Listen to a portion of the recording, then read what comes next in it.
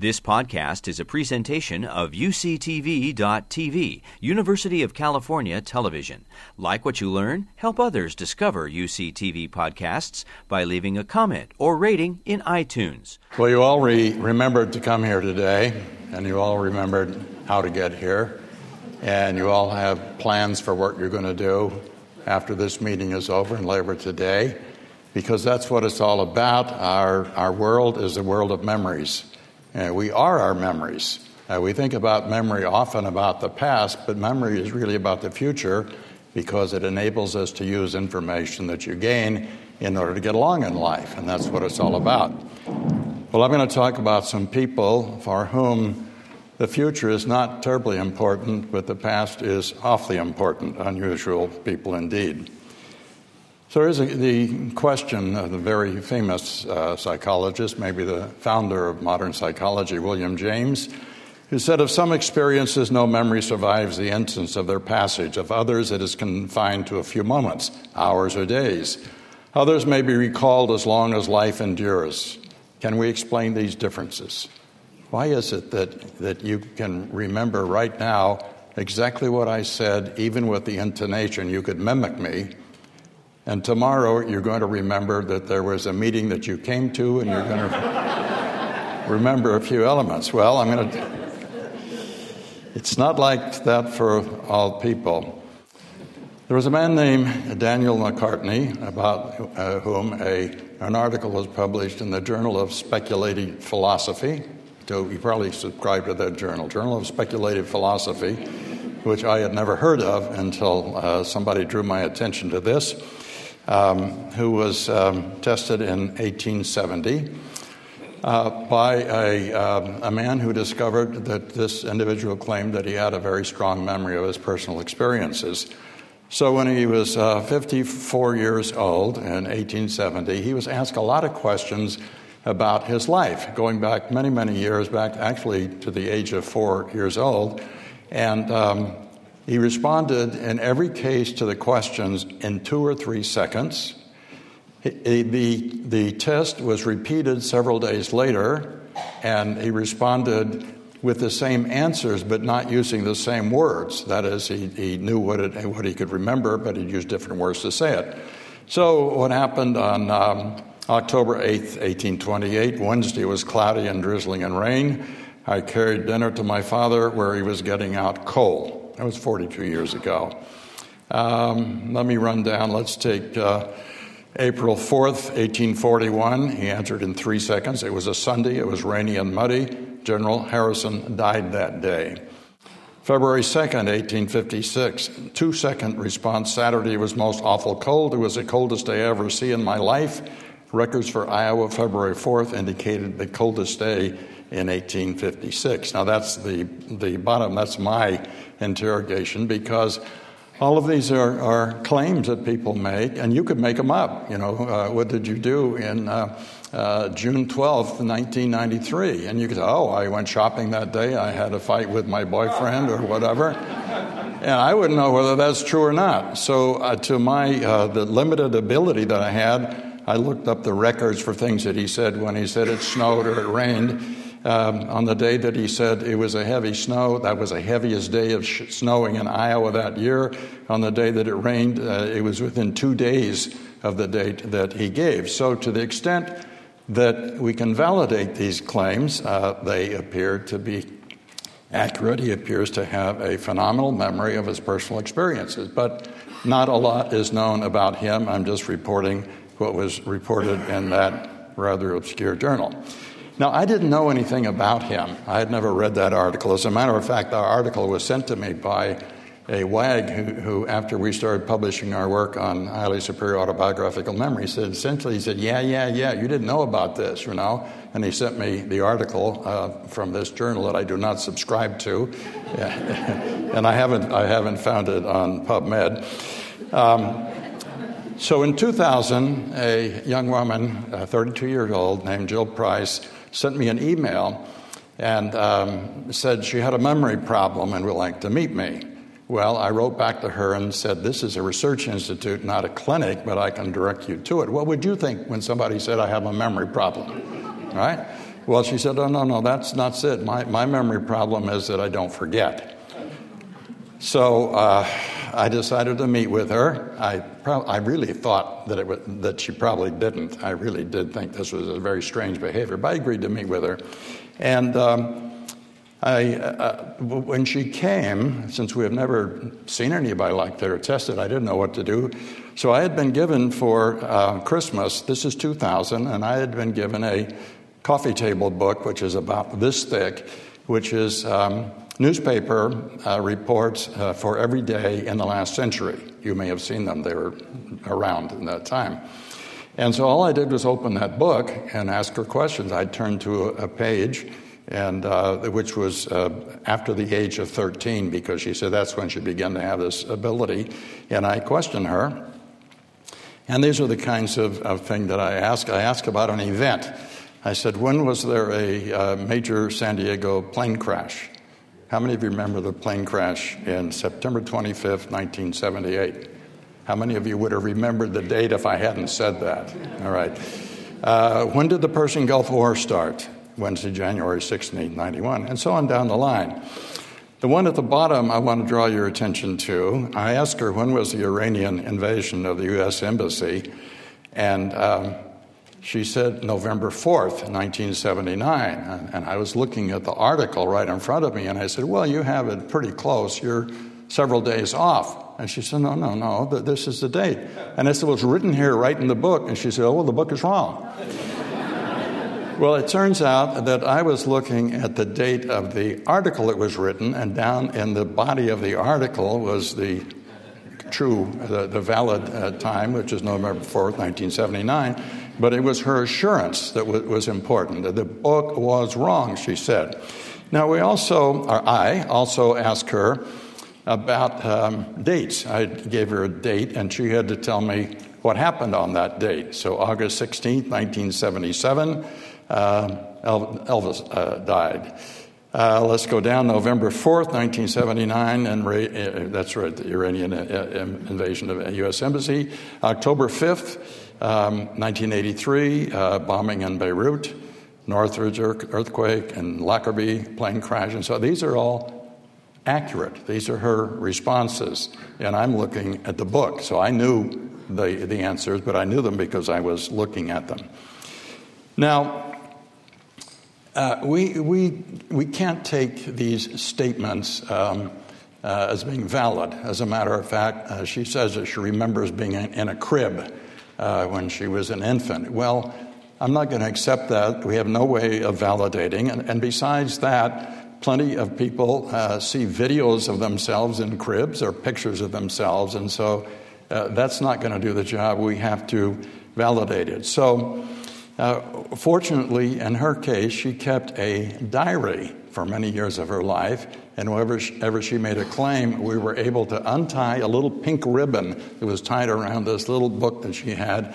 Lots of books, a stack like that, open it up and see if what she said about it was accurate.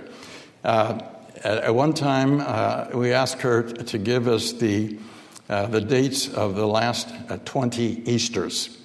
How many of you remember the date of the last Easter? Well, she told us the date of the last 20 Easters. She also told us, without asking, what she did on each of those dates, and we could check that out because we're able to peek into her diaries and validate some of that information. Now, I'm going to show you some other subjects. I have to say that we got a little publicity inadvertently, sort of. We went on NPR, disguised her name, but talked about this a little bit, and then a little bit of newspaper publicity. So we began to get subjects. And by the time 2010 rolled around, we had 5 subjects. Now, they were filmed on 60 Minutes on December 19, 2010, and that was a Sunday.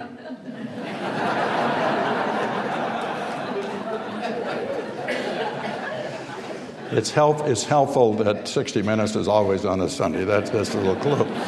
I did. I'll go on. I don't want to show off anymore. So I'm going to show you clips from TV programs in which we had this. The first one is Louise Owen, who is a professional violinist in New York, a very high-level violinist, appears frequently both in groups and also soloists, and is a really very charming person. So I'll show you her first.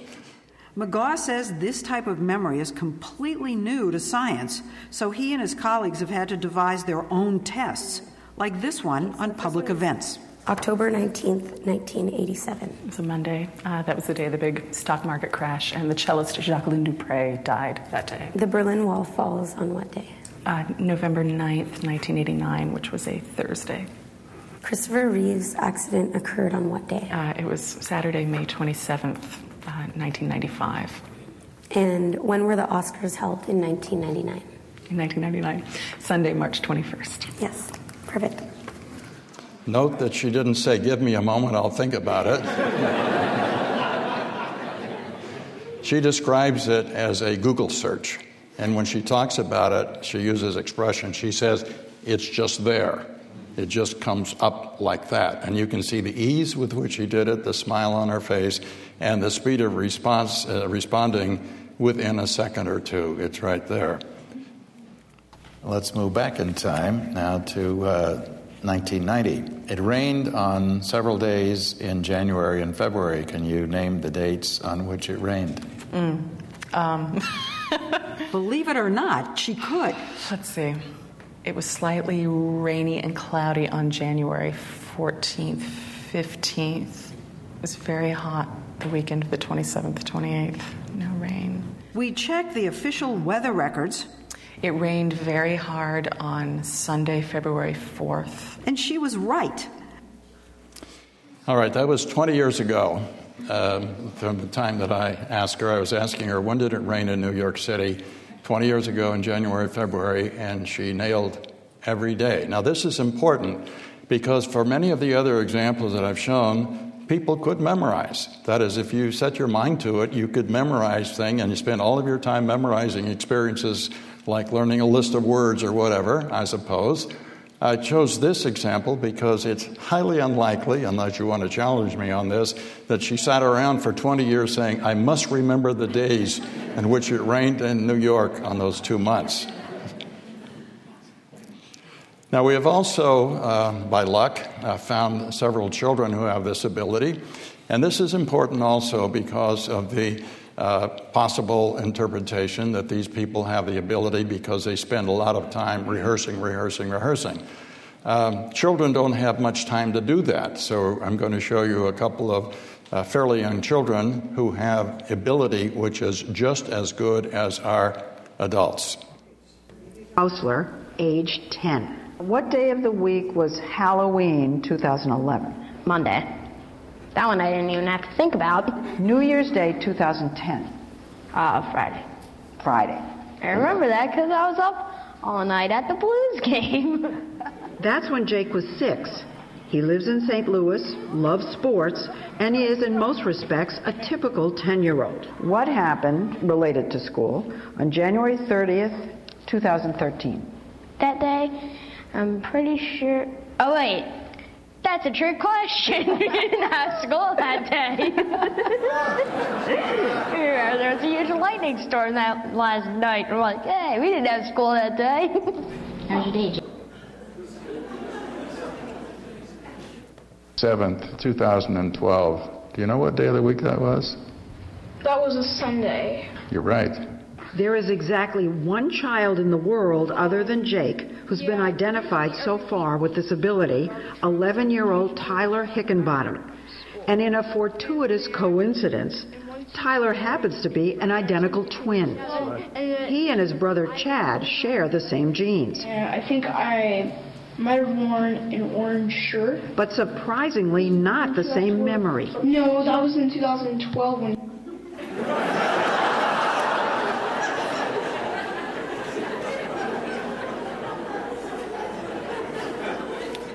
Life can be tough. This is very interesting. We are doing genetic studies now, or collaborating in genetic studies, and the first thing we want to find out is, are they really identical twins? The parents claim that they are, and we're going to recheck that.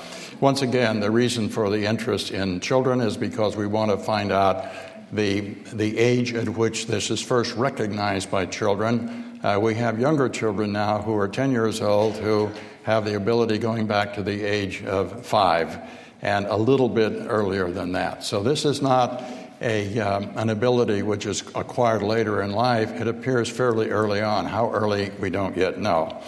Now, here is a distribution of the ability of people who have what we call HSAM, or highly superior autobiographical memory. And on the right, in the white and blue, you see the distribution of the percent correct on a 30-question quiz of the kind that I've already talked about, ranging from, let's say, 35% correct up to 75% correct. On the left in orange, you see controls, age and sex match controls. And you can see that this ability is not the end of extreme end of a normal distribution. It is a different distribution. Also, you can see some white on the left mixed with the orange. These are people who claimed that they had the ability and were just like controls. If you look on the far left, there are 4 people who claim they had the ability and they are worse than controls. We gave the best of those a 10-day quiz asking for 10 dates that we selected, the day of the week, a verifiable event that happened on that day, an autobiographical event which we did not check, but they claimed it was autobiographical. Now what you can see is in the blue are the people that have this ability, and the orange are us. And you can see that they get about 14% correct on day of the week, which is 1 out of 7, by the way.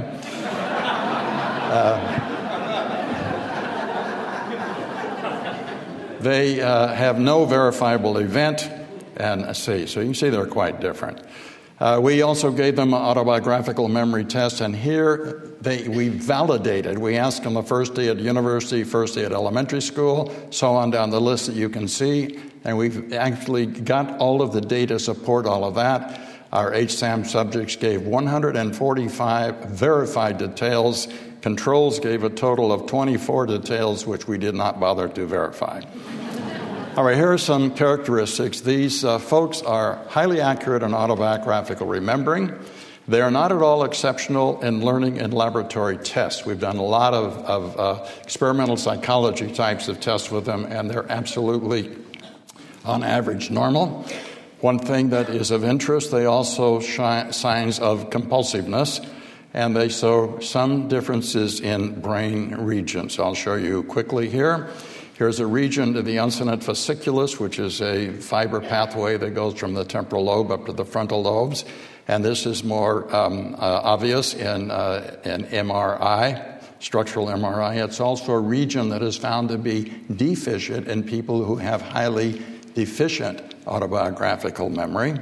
The parahippocampal gyrus, which is not too much of a surprise because that region has been implicated in memory and also found in people who have strong memory of other kinds. And the lentiform nucleus, which is in the region of the caudate nucleus, which has some studies have shown to be significantly observed in people who have obsessive-compulsive disorder.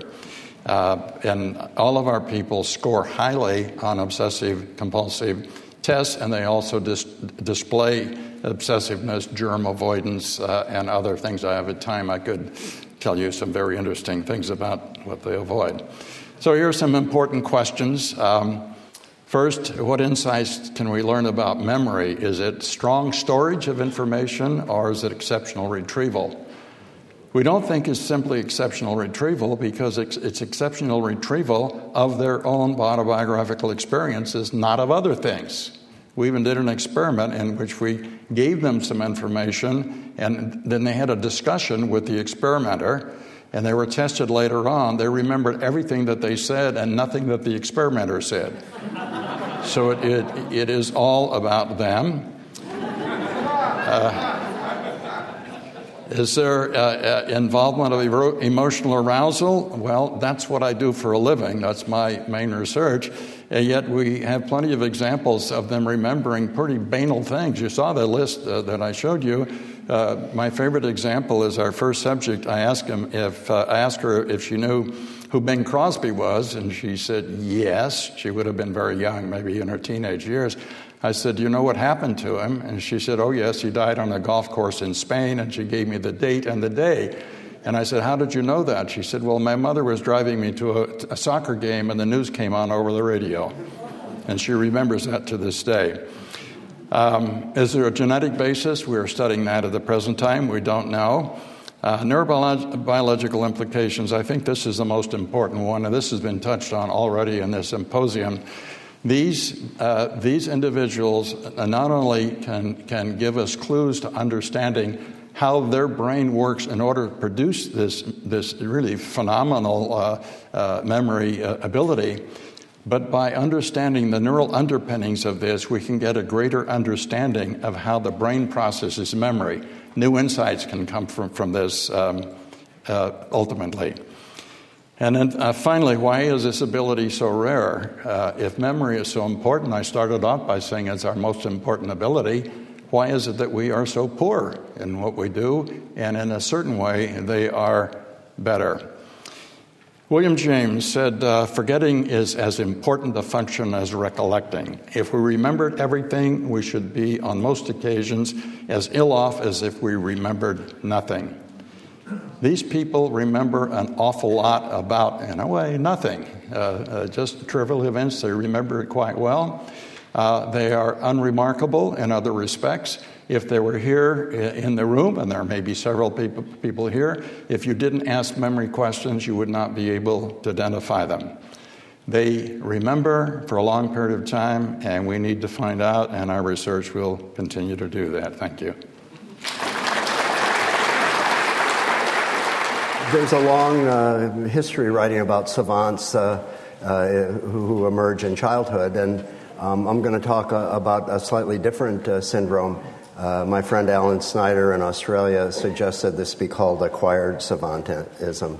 And so these are people who did not have artistic abilities or talents who, in the setting of neurodegenerative diseases, have acquired new artistic abilities. And this is the group that I lead in San Francisco, and almost everybody in that audience has helped me in some way in this work. So we know a lot about art in the brain from lesions, whether it's brain tumors, strokes, brain trauma. And there are certain themes that have emerged. One is that the right posterior parts of the brain, parietal lobe in particular, are essential for the ability to copy, and probably along with the right temporal lobe, conjure up images that we want to put on a piece of paper. The smallest lesion in that brain area will devastate the ability to copy. Not as bad as Dan's artwork, but along that spectrum. So a little bit less known, I'm going to touch on this today about the left side of the brain, but in general, the sense is that symbolic, linguistic, conceptual aspects of art are associated with left hemisphere. And with injury to that part of the brain, there is a theme in the literature of preservation of the ability to copy. I began to study this not because I thought about it, because it sort of ran into me in the study of patients that I've seen with neurodegenerative disease. And I was taught going into my fellowship that degenerative diseases hit the brain diffusely. You could learn nothing about the functions of the brain from studying neurodegenerative diseases. But I think we've known really since the time of Pick and Alzheimer that we have two major presenile neurodegenerative conditions. One that affects the front part of the brain, often begins in the frontoinsular and sometimes anterior temporal lobes. That's shown in blue. These are disorders that are called frontotemporal dementias. They have lack of Alzheimer pathology, no plaques or tangles. And then Alzheimer's, usually a posteriorly predominant disease that affects the hippocampus. So very different anatomy and very different sorts of syndromes that we see in the setting of these two distinctive neurodegenerative conditions.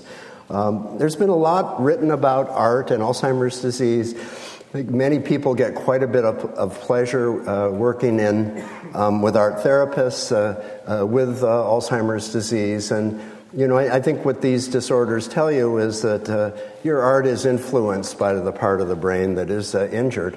So because Alzheimer's disease hits the posterior temporal parietal region, sometimes worse on the right than the left, sometimes left worse than the right, you lose precision. There tends to be visuospatial difficulty, but some things remain. Ability to perceive color, simple shapes. This is one of my patients' paintings, Megan Fox. I think quite a beautiful piece, a very nice use of color. I think very typical of what we see in the setting of Alzheimer's disease. And of course, fine artists like de Kooning, William Untermolen were profoundly disrupted in their ability to produce images of complex faces, complex shape, and we're left with very simple forms like this. In frontotemporal dementia, there's a different sort of story, and this is a paper we wrote in 1998, focused on the emergence of new artistic skills after the disease onset. The theme was that visual creativity was more common when the anterior temporal lobes or the left frontal lobe was where the focal degeneration began. These are often called primary progressive aphasias because they affect language, but remarkably, in some individuals, we see an emergence of visual creativity. Wrote about that in 1998, didn't understand the mechanism very well, starting to understand the circuitry that we think emerges in the setting of this loss of function in the dominant hemisphere. So this was a patient, Jack, that got me interested in this story. He was a banker. He lived in Santa Barbara. They did a special on him on ABC News. And Jack had never had the slightest interest in art. In the 1980s, his wife died. He became depressed. He started working with an art therapist and started painting. What I learned about Jack is he painted repetitively. He did many of the pictures that I saw over and over again. This compulsive need to paint, I think, was one of the reasons that his painting was so interesting and successful. This is, I think, one of his masterpieces.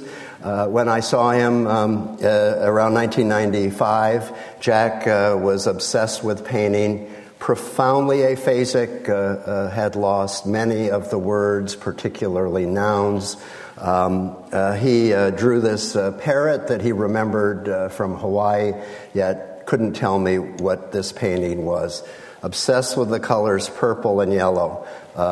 Like many of these patients, completely unable to get him to describe the art of creating or why he did it. The phrases I heard over and over again was, yellow and purple wave over me. So he became obsessed with painting. He painted purple things and yellow things over and over again, progressively lost social skills and language, visually profoundly preoccupied.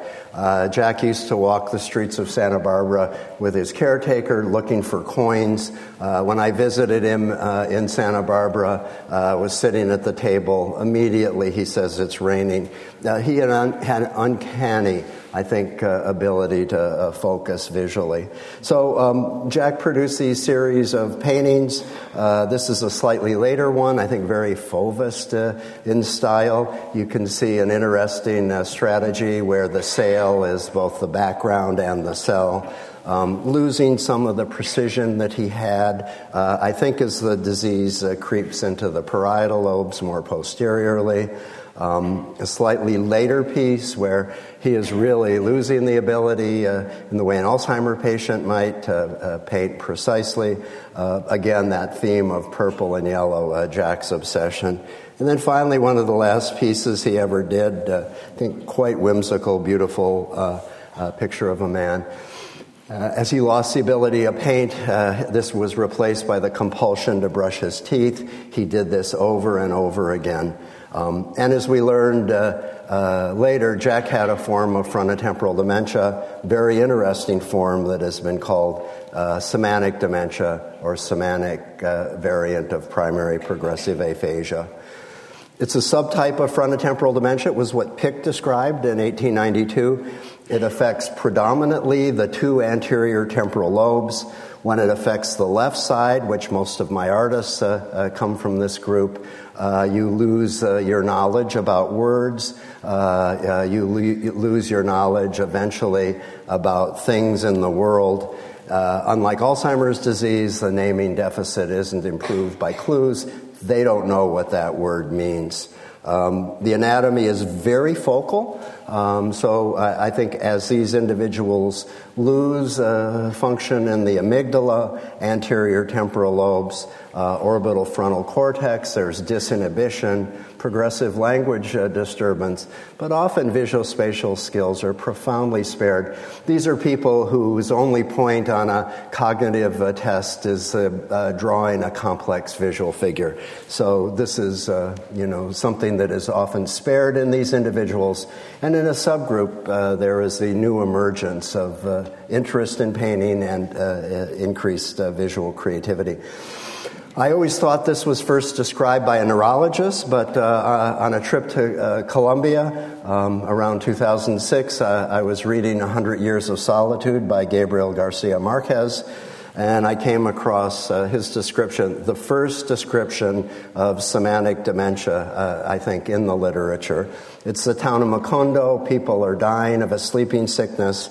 And he describes what happens to them. He discovered he had trouble remembering every object in the laboratory.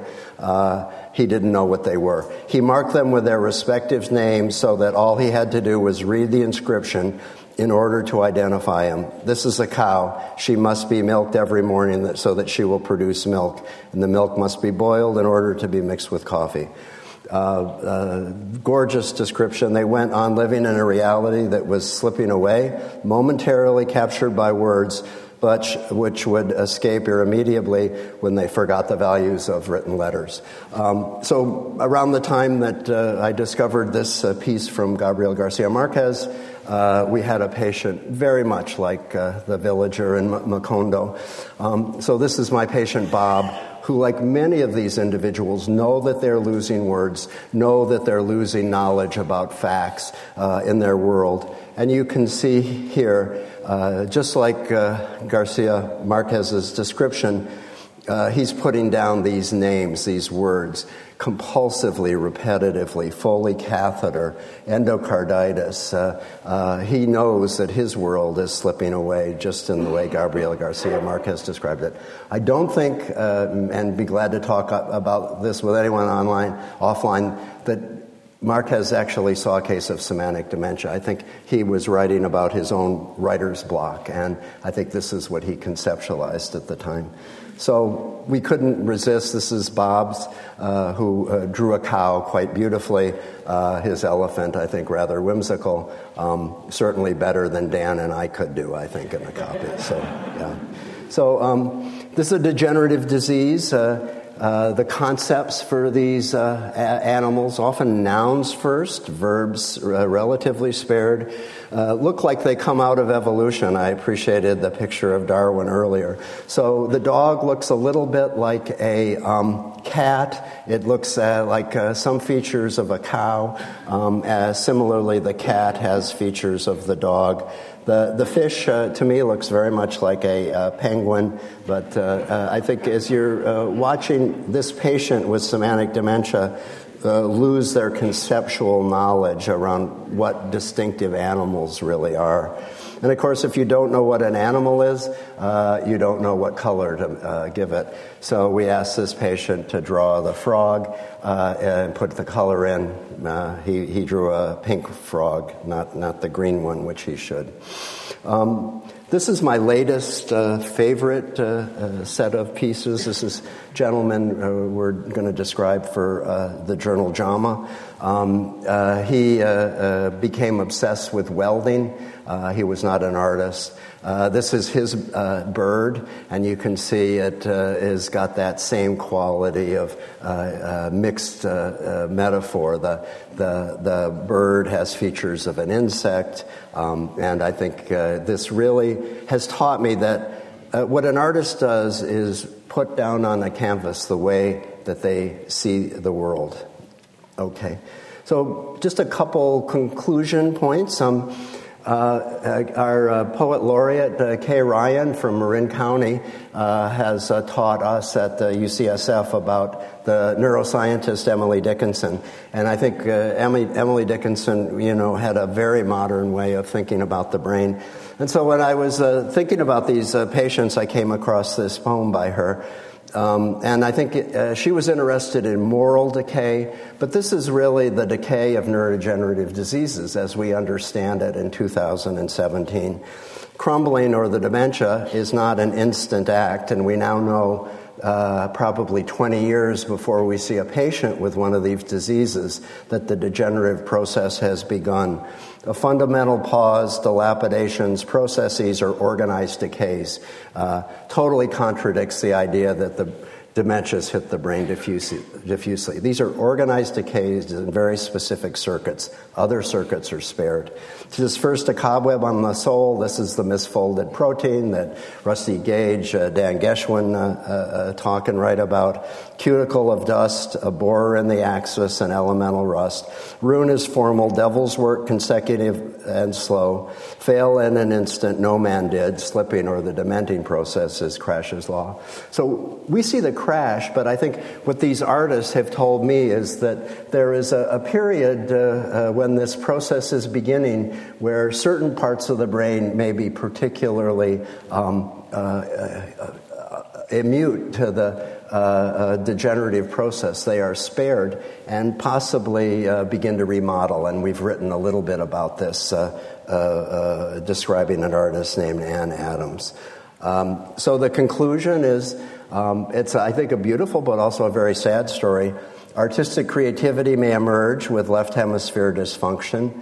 I think we have some data from the artist Ann Adams that there is rewiring of right posterior parietal regions, very area that Karen Berman showed is probably dysfunctional in kids with Williams syndrome.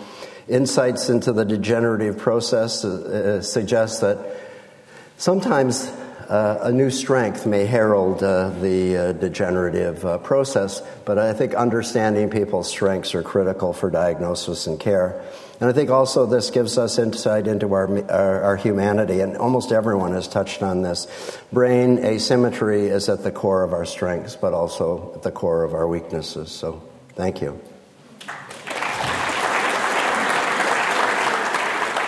People with synesthesia experience the ordinary world in quite extraordinary ways. For some people, when they look at letters on a page, each letter might have its own distinctive colour, which either appears in the synesthete's mind eye or is perhaps projected onto the page on top of the regular text. For other synesthetes, time and the calendar, for example, or numbers are seen visuospatially as kind of an undulating landscape. And this might serve as a memory aid. So, for example, we see it in the case of Jill Price that was presented earlier. Not only has she got fantastic autobiographical memory, she perceives the years in terms of her own internal landscape of time. This is one of my first case studies of synesthesia, and this is a man who tastes words. As he's listening to me speaking now, each word might have its own distinct flavour on his mouth.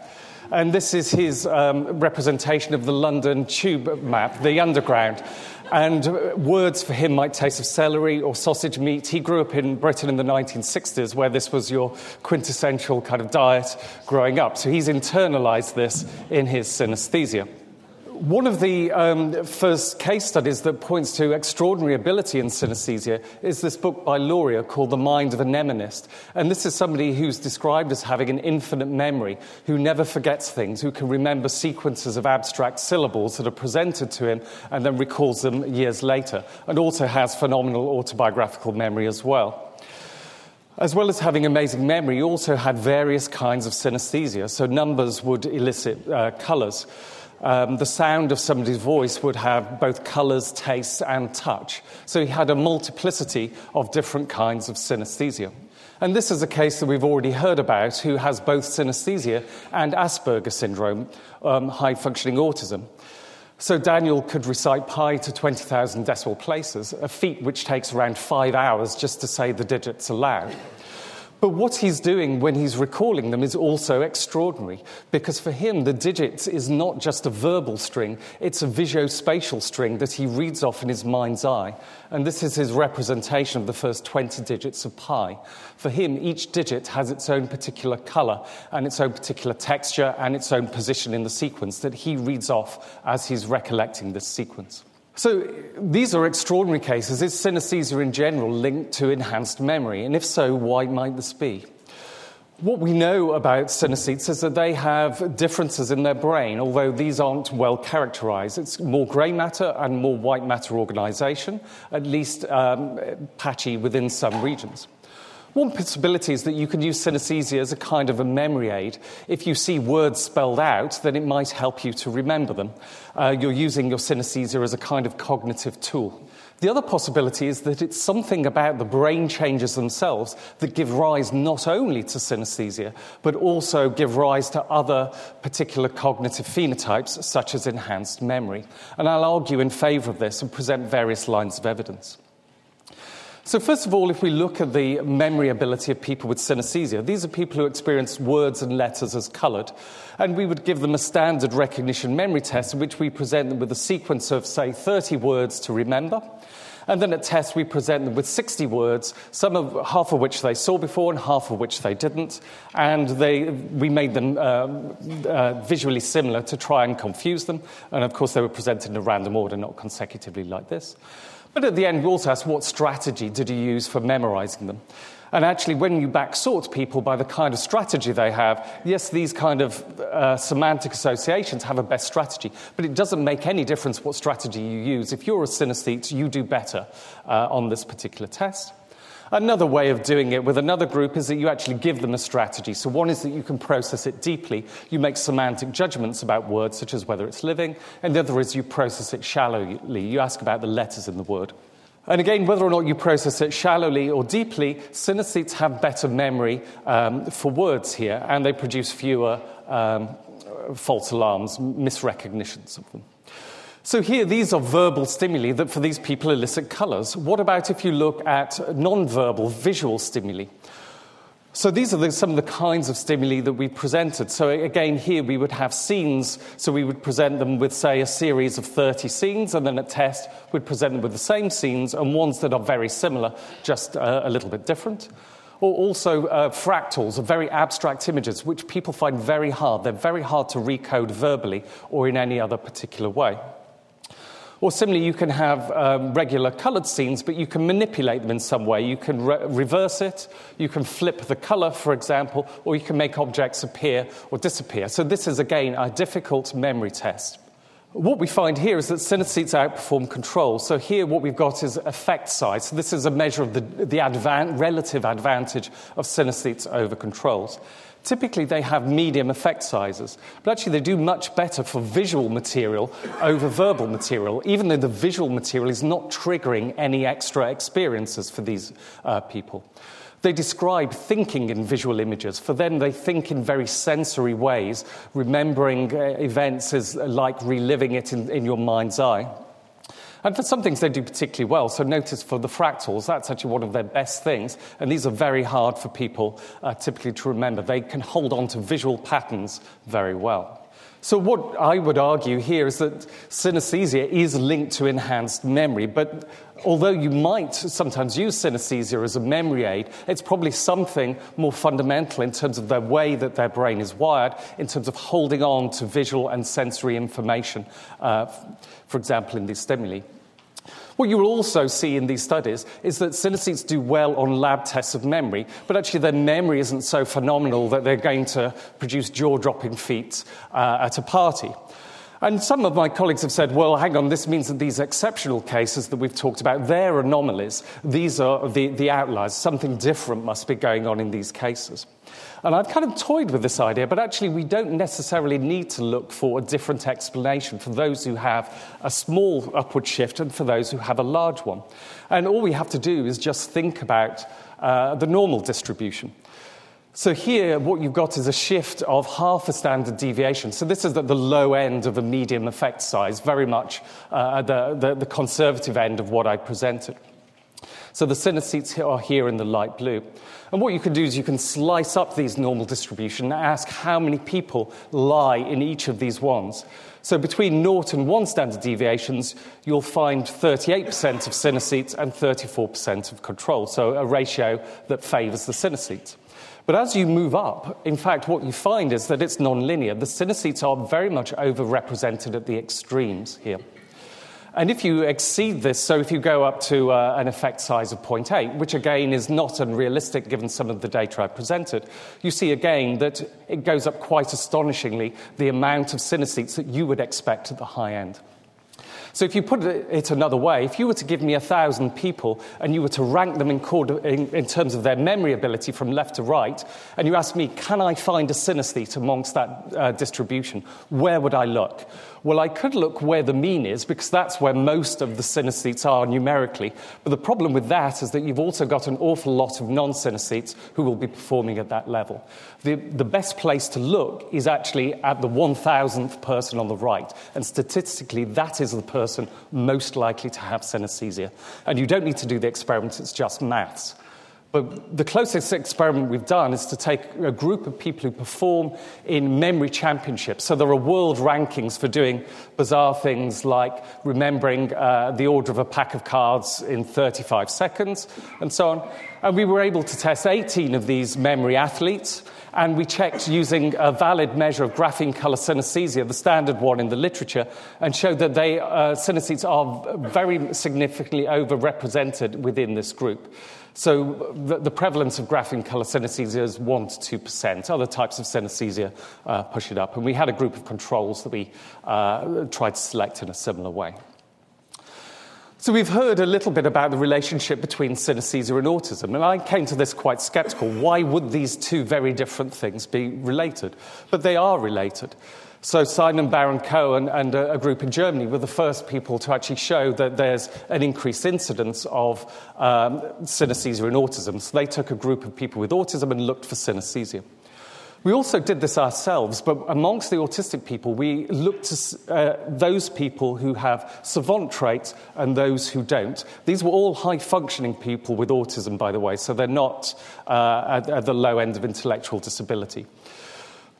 So what we have here, both of these groups on the left have a clinical diagnosis of autism, but some of the autistic people are reporting savant abilities, and this includes things like perfect pitch or calendar calculation. And these people here are far more likely to have synesthesia than the kind of garden variety of people with a diagnosis of autism. So it is linked to autism, but it seems to be linked to special abilities. So as well as looking for synesthetic traits amongst people with autism, you can look for autistic traits amongst people with synesthesia. So one of the things that we did is that we took a standard questionnaire measure of autism that has 50 questions, and the questions are divided into 5 subscales, so 10 questions in each. 4 of the subscales actually ask about difficulties, so things like social skills, which people with autism find hard. But there's one subscale that asks about abilities, and that's attention to detail. So here, this particular question is reverse-coded.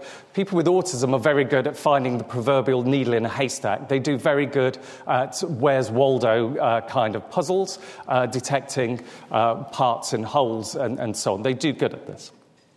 If we give this to a group of synesthetes, Again, what we find, so this is a score from 0 to 50. Controls are about 18. Synesthetes are raised significantly. They fall quite considerably below the average of an autistic person.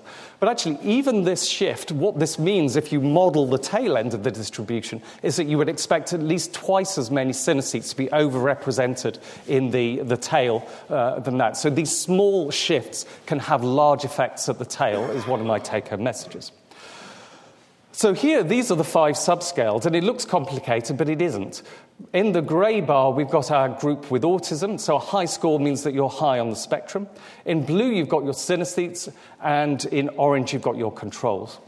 So this is social skills here. What we can see is that for 4 out of 5 of these particular things, the synesthetes are indistinguishable from the controls. They're a little bit above them. But for 1 out of 5, the synesthetes are indistinguishable from people with autism, and this is in the attention to detail subscale. And we've subsequently confirmed that using what's called a change blindness paradigm, where you have to notice small changes in scenes that are flickering.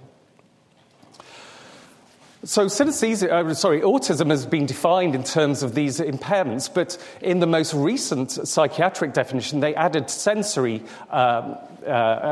symptom, and this was sensory hypersensitivity and also maybe hyposensitivities. So some of the things might be finding bright lights particularly aversive or giving you a headache and so on. And people have developed various measures of this, again, initially using a questionnaire. So this is the one that we use, the Glasgow Sensory Questionnaire. And what we find here is that synesthetes are significantly above controls and numerically similar to people with autism on this measure, despite actually not having many of the classic signs of being autistic. We looked at this in more detail. So most of the people we've looked at are these people with grapheme colour synesthesia, because we have very obvious ways of verifying this in the lab. But we can also look at the presence of other kinds of synesthesia. So those people who see time, for example, in these kind of spatial calendars, people who have tastes or flavours in their mouth, people who experience words spelled out as they listen to speech. Some people see it like ticker tape. Or having visual experiences to music. And what we can do, in effect, is we can take people and we just say, how many of these have you got? And actually, our synesthetes were asked this question often about 3 or 4 years ago when they first volunteered, and we've kept a database of that information. So this is what we find in terms of sensory sensitivity. We have a very clear dose effect between how many types of synesthesia somebody has and how much they report sensory sensitivity on this measure. So this is where people with autism are. If you've got 0 types of synesthesia, you're our control group. These are people with 1, 2, 3, and 4. You can't read this at the bottom, but these are just different combinations of that 5, but you don't need to read it. If you have 3 types of synesthesia, that is your level of sensory sensitivity on this measure. And this is the proportion of people in these groups who are at the high end of the autism spectrum. So people with autism on this measure typically have a score of 32 or above. And what you can see is it goes up dramatically with the more types of synesthesia you have. So there is a clear relationship between synesthesia and autism, but it's complex, and it's to do with the nature of how synesthetic your brain is. So, to summarize, what I would say is that synesthesia is linked to certain abilities. It's linked to enhanced memory. It's also linked to some of the traits of autism. It's linked to sensory sensitivity, which I'm not sure whether that's a positive or a negative trait. It's normally cast in terms of a negative trait, but whether or not that has particular, whether it is linked to other abilities, I don't know. Attention to detail is a clear ability that is probably driving some of these savant abilities to notice patterns, to notice details in their sensory world. Although synesthetes don't necessarily present with the triad of impairments that classically define autism, what seems to happen is that you have an increased vulnerability of getting that. In a way, you buy into having the advantages of autism, but the danger is that you are more susceptible to getting the negative traits as well. It's almost as if synesthetes are occupying a very interesting cognitive niche where they're sliding up the autistic scale a little bit and getting some of the benefits, but they're not falling over the cliff edge. But you stand a risk of doing that, of course, just by moving up that particular genetic niche. So to conclude, synesthesia is linked to basic differences in brain function. We don't fully understand what those differences are, but my best guess is that it's to do with differences in plasticity, in holding on particularly to sensory information over time, and also to sensory sensitivity, both subjectively and probably, again, in terms of cognitive processing. Many of these traits seem to be shared with the positive features of autism, so abilities, savant characteristics, and so on. Synesthesia is linked to cognitive enhancements in memory, but again, it doesn't seem that synesthesia is just simply a mnemonic device or a cognitive tool. Some people do use their synesthesia in that way, but it seems to be a deeper connection between synesthesia and cognitive enhancement. And I guess in terms of a more general conclusion for this symposium is that even medium-sized effects, so the fact that synesthetes are shifted up by a medium-sized effect, has profound consequences at the tail, that you really can over-represent things at the tail because of the way that these normal distributions go. So it might be that even though most synesthetes aren't exceptional, actually there's something about synesthesia that is really kind of driving things at that high tail end in the exceptional ability zone. Thank you very much for your time. These are my collaborators, and these are some famous synesthetes, none of whom I've worked with. You've been listening to a podcast by University of California Television. For more information about this program or UCTV, visit us online at uctv.tv.